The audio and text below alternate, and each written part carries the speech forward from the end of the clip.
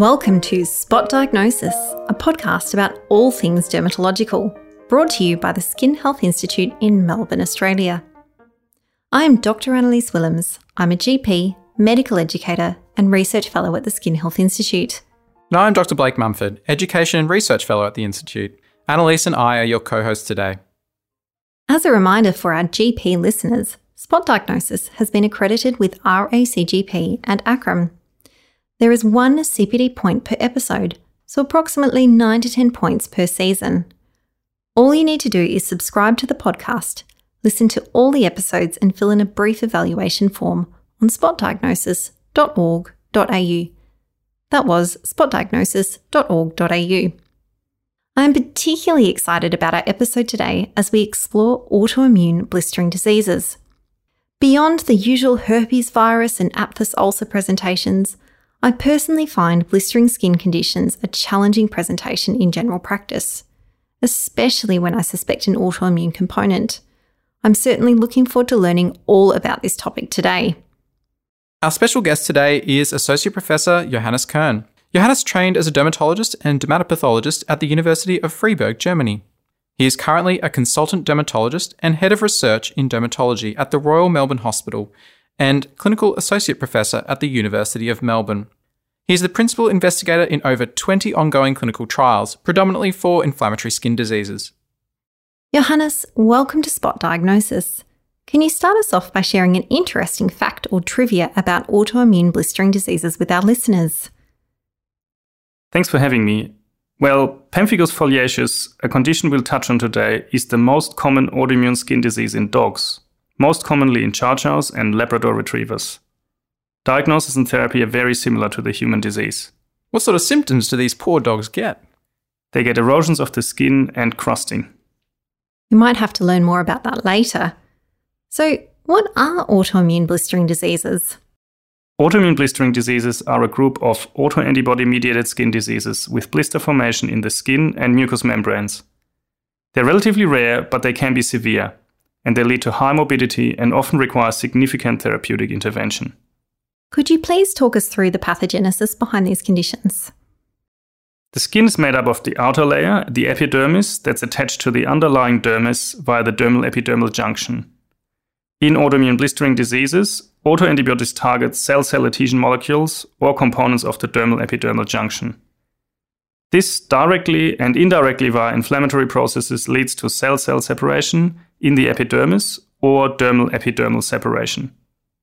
I understand there are several different autoimmune blistering diseases and that this is loosely according to what level of the skin is involved. How do we classify autoimmune blistering diseases? Yes, so there are two main groups, pemphigus diseases with intraepidermal blistering, so higher up, and these give rise to flaccid blisters which break easily and form erosions. And the second group is the pemphigoid group with subepidermal blistering, so lower, and these give rise to tense blisters. Generally, how are these blistering diseases diagnosed? First of all, you've got to take a detailed history. It's very important to exclude other causes of blistering, for example, physically induced blisters from mechanical friction or UV radiation, blistering contact dermatitis, genetic blistering diseases, and of course bacterial or viral infection. Specific diagnostic tests are conventional skin histology from the edge of a blister, which delineates the blister level, for example, intraepidermal versus subepidermal. And then there are specialized tests which look to identify the autoantibodies involved. These are direct immunofluorescence, done on perilesional skin. Direct immunofluorescence detects tissue-bound autoantibodies, for example IgG, IgA, or complement, such as C3. Are there any other special blood tests we should be doing in patients who we suspect have autoimmune blistering conditions? Circulating autoantibodies can be detected in patients' serum with indirect immunofluorescence, also called anti-skin antibodies, on various substrates such as monkey esophagus or human salt split skin, and specialized specific tests such as antigen-specific ELISA tests, for example, the Euroimmun Skin Profile ELISA. Coming back to the patient, how do these conditions actually impact on the patient? So the inflammation in the skin and blisters can be extremely itchy. Blisters can become very painful when opening up and can cause major issues with everyday activities such as getting dressed. Blisters can get secondarily infected with risk of sepsis in the worst case. If the mucosae are affected, this can cause major problems depending on the site affected. For example, food intake and swallowing can be severely impacted. Sounds fairly awful. What is the most common blistering disorder we are likely to encounter in our day-to-day practice? That would be bullous pemphigoid. And how common is it? The incidence of bullous pemphigoid is continuously increasing, and it's not fully clear why. Currently, the incidence is estimated to be 4.3 in 100,000 per year in the UK. It's a lot more common in older patients. For example, in France, in over 70-year-olds, it's 16.2 per 100,000 per year. Also, the mortality of BP patients is 2 to 6 times increased, and severe comorbidities, including neurologic disease, are common. So anyone who treats older patients is actually very likely to encounter patients with bullous pemphigoid. And how does bullous pemphigoid normally present? Classically, the patients are elderly and present with severe itch, and on examination we find widespread erythematous plaques and some tense blisters. This means visible fluid-filled blisters with an intact blister roof. Often there's a pre-bullous phase that can be difficult to diagnose. Patients can present with urticated itchy plaques, which are not very specific, and the diagnosis can only be made with biopsy, direct immunofluorescence, as mentioned before, and serologic tests. Of note, the itch actually correlates well with disease activity. I think it's time for our first skin tip. Bullous pemphigoid presents with tense blisters and severe itch. That sounds intense. What is the process that leads to the formation of these blisters? Antibodies to the basal keratinocytes and skin basement membrane and the resulting inflammatory cascade lead to dermal-epidermal separation. And what do the diagnostic tests show? The skin histology shows subepidermal blistering and typically an eosinophil-rich inflammatory infiltrate. The direct immunofluorescence shows IgG and complement along the skin basement membrane. Circulating autoantibodies can be detected in patient serum with indirect immunofluorescence and ELISA tests. Is bullous pemphigoid something that just happens, or can it be triggered?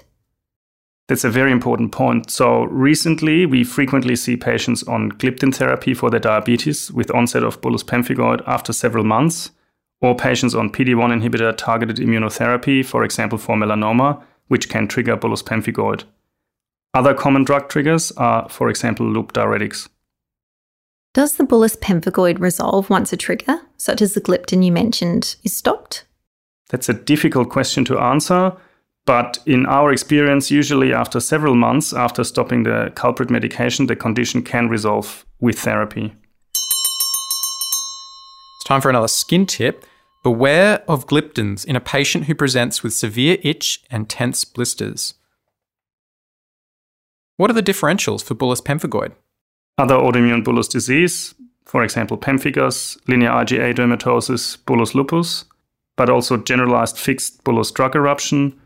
And if the disease is localized, for example, bullous cellulitis, edema blisters, or diabetic blisters on the legs. It sounds like there are a lot of things you need to consider. How is a typical case of bullous pemphigoid managed? So best evidence is for intense topical therapy with superpotent topical corticosteroids, for example, clobetasol propionate, but this is not always practically feasible. Also, supportive therapy is very important. Antiseptics, sterile opening of blisters, wound dressings, antihistamines for the itch.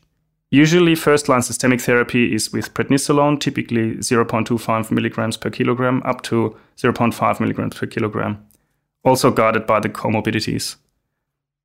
Other systemic treatment options include nicotinamide and doxycycline. What about the treatment of more severe cases? These treatments are usually commenced by specialty dermatology units. Dapsone and other steroid-sparing immunosuppressants, for example mycophenolate or methotrexate, would be the next step. In very severe cases, we use IVIG, plasmapheresis, and there are newer promising therapies in late-stage clinical trials, for example dupilumab, an anti-interleukin 4 and 13 antibody, or benralizumab, an anti-interleukin 5 antibody. What is the prognosis for patients who have bullous pemphigoid? So bullous pemphigoid is a disease of the elderly and often associated with, for example, neurologic or other comorbidities. Untreated, it significantly reduces quality of life, and there's a risk of infection and deterioration of patients' general status. Appropriate treatment can be challenging due to their age, co-medications and comorbidities. We should really contrast bullous pemphigoid with the other classic autoimmune blistering disease, pemphigus vulgaris. How does this present?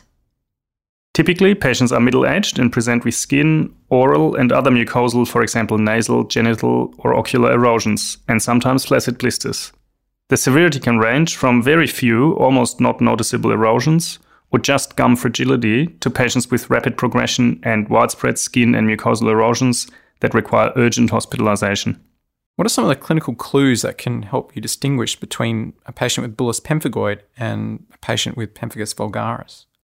Bullous pemphigoid are typically elderly patients who present with itch and clinically show tense blisters and urticated plaques, whereas pemphigus patients are younger and have flaccid blisters and widespread erosions. I think it's time for another skin tip. Bullous pemphigoid presents with tense blisters, while pemphigus vulgaris presents with erosions and flaccid blisters, often involving the mucosa. What is happening that leads to the formation of these flaccid blisters? So in pemphigus, the autoantibodies are against cell-cell contact proteins, the desmogleins, and they lead to the disruption of the cell-cell contacts within the epidermis and an intraepidermal split formation.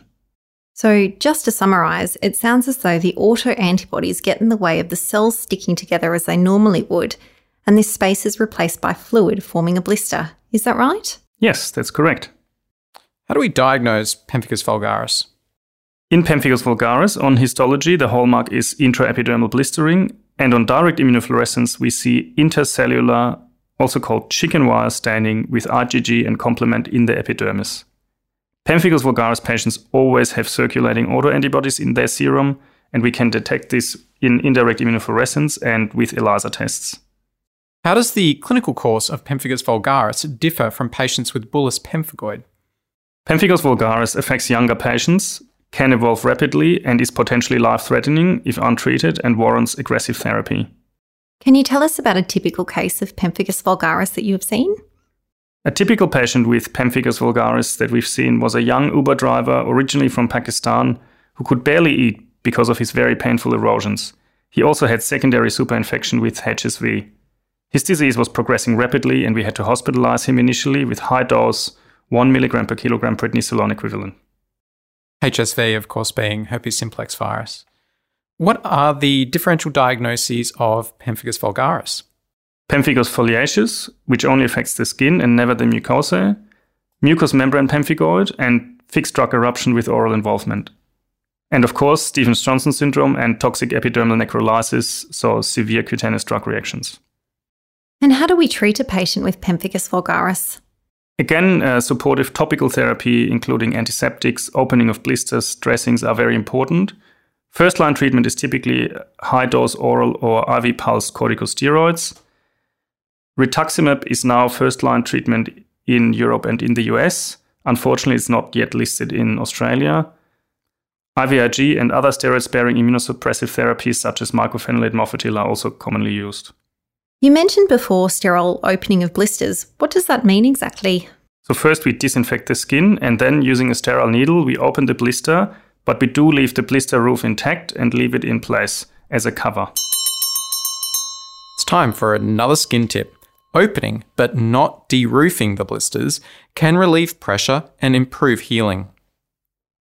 These treatments are pretty intense, Johannes, and they come with a lot of potential side effects. What is the prognosis of pemphigus vulgaris?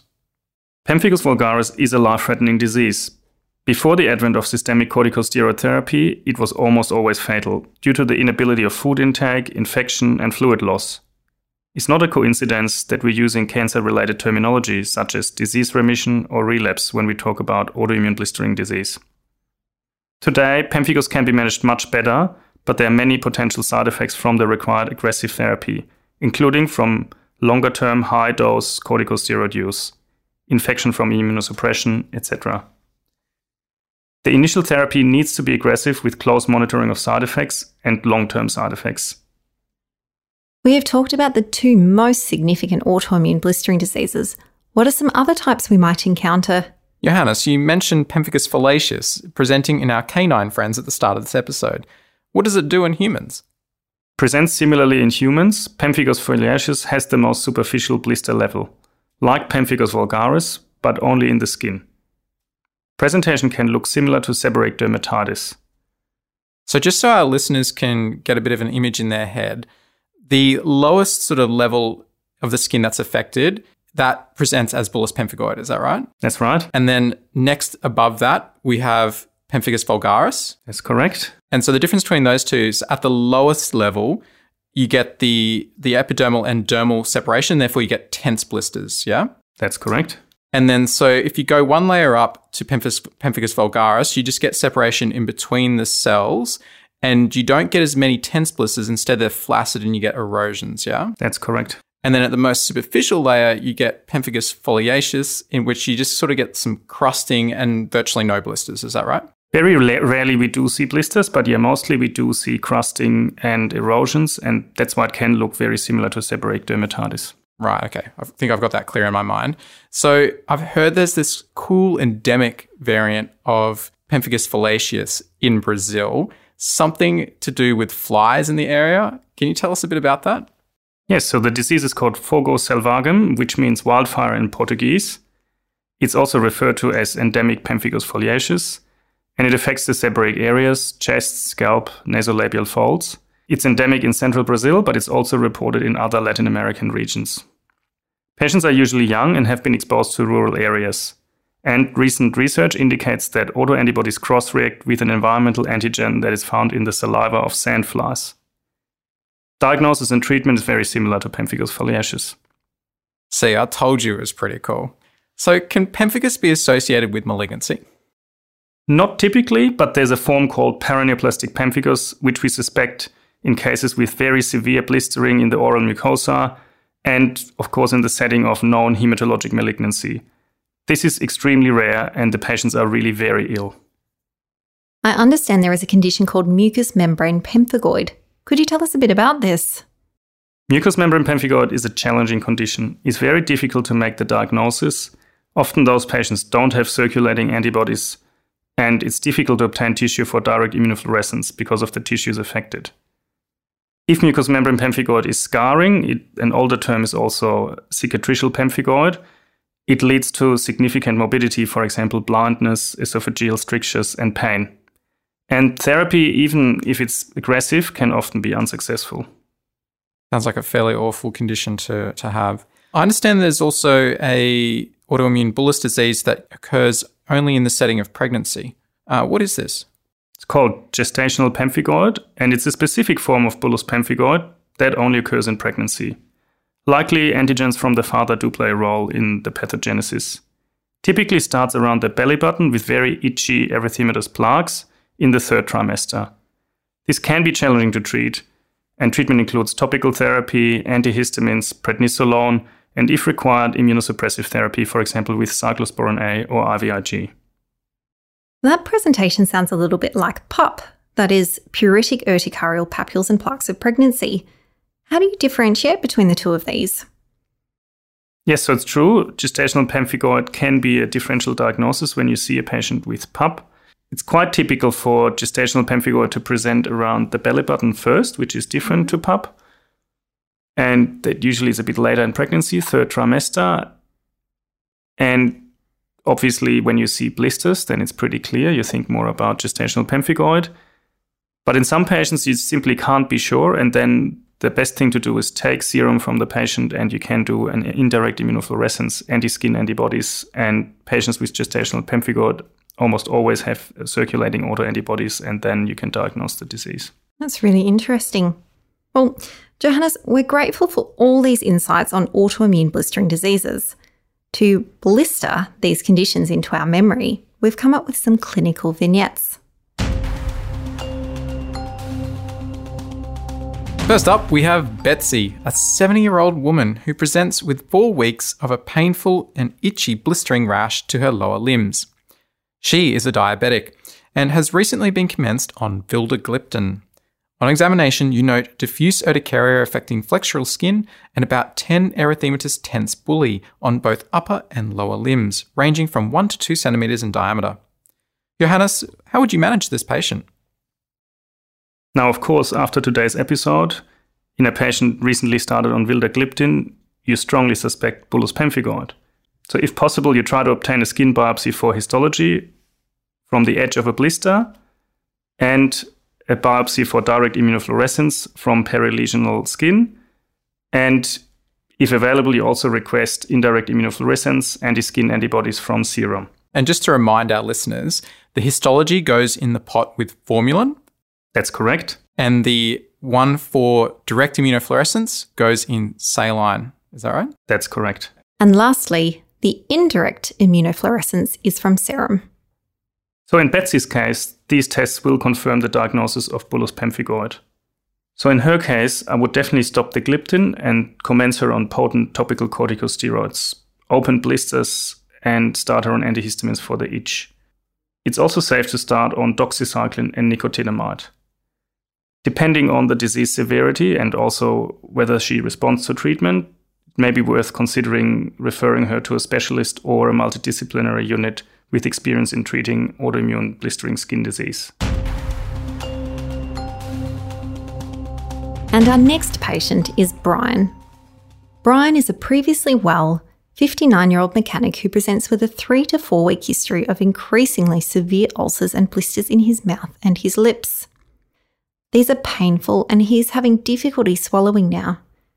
In the past week, he's also noticed some blisters on his upper back and scalp that break easily and ooze. On examination, you see multiple superficial erosions to the lips, oral mucosa and back. How would you manage this patient? So in Brian's case, urgent diagnosis is actually required, and he should be referred promptly to a center with experience in managing pemphigus vulgaris. If a GP is comfortable and able to do a skin biopsy, this is very valuable. You'd need to take 2 3mm punch biopsies, one from the blister edge, sent in formalin for histology, as discussed earlier, and one from perilesional skin put on saline-soaked gauze or into saline directly and sent for direct immunofluorescence. Clinical notes on the pathology form should state the possible diagnosis of pemphigus vulgaris. Brian's inpatient management would include prednisolone between 0.5 up to 1 mg per kilogram, and if available and no contraindications, rituximab infusions. Otherwise, steroid-sparing immunosuppressants such as mycophenolate. If his disease is rapidly progressive, IVIG is also a good treatment option. Well, that concludes our episode on autoimmune blistering conditions. We hope it's not been too scarring. Thank you, Johannes, for your time and sharing your expertise with us. Well, thanks very much for having me, and I hope I've been able to shed some light on these rare but actually very important conditions. It's been really interesting, and I, for one, am really looking forward to putting what I've learned today into my clinical practice. We would like to thank our producer and supervisor, Professor Alvin Chong at the Skin Health Institute. We'd also like to thank the education team at the Institute and Balloon Tree Productions. We hope you have enjoyed this episode of Spot Diagnosis. Remember, these podcasts are not meant to replace medical advice. If you have a skin condition that requires attention, we strongly encourage you to see your medical practitioner. For listeners who want more information on this subject, a transcript of this episode and links to other resources can be found on our website. That's spotdiagnosis.org.au. spotdiagnosis.org.au. Please share Spot Diagnosis with your friends and colleagues. Rate and review us. Let us know what you think. We would really appreciate your feedback and any suggestions. And of course, 5-star reviews. Thank you.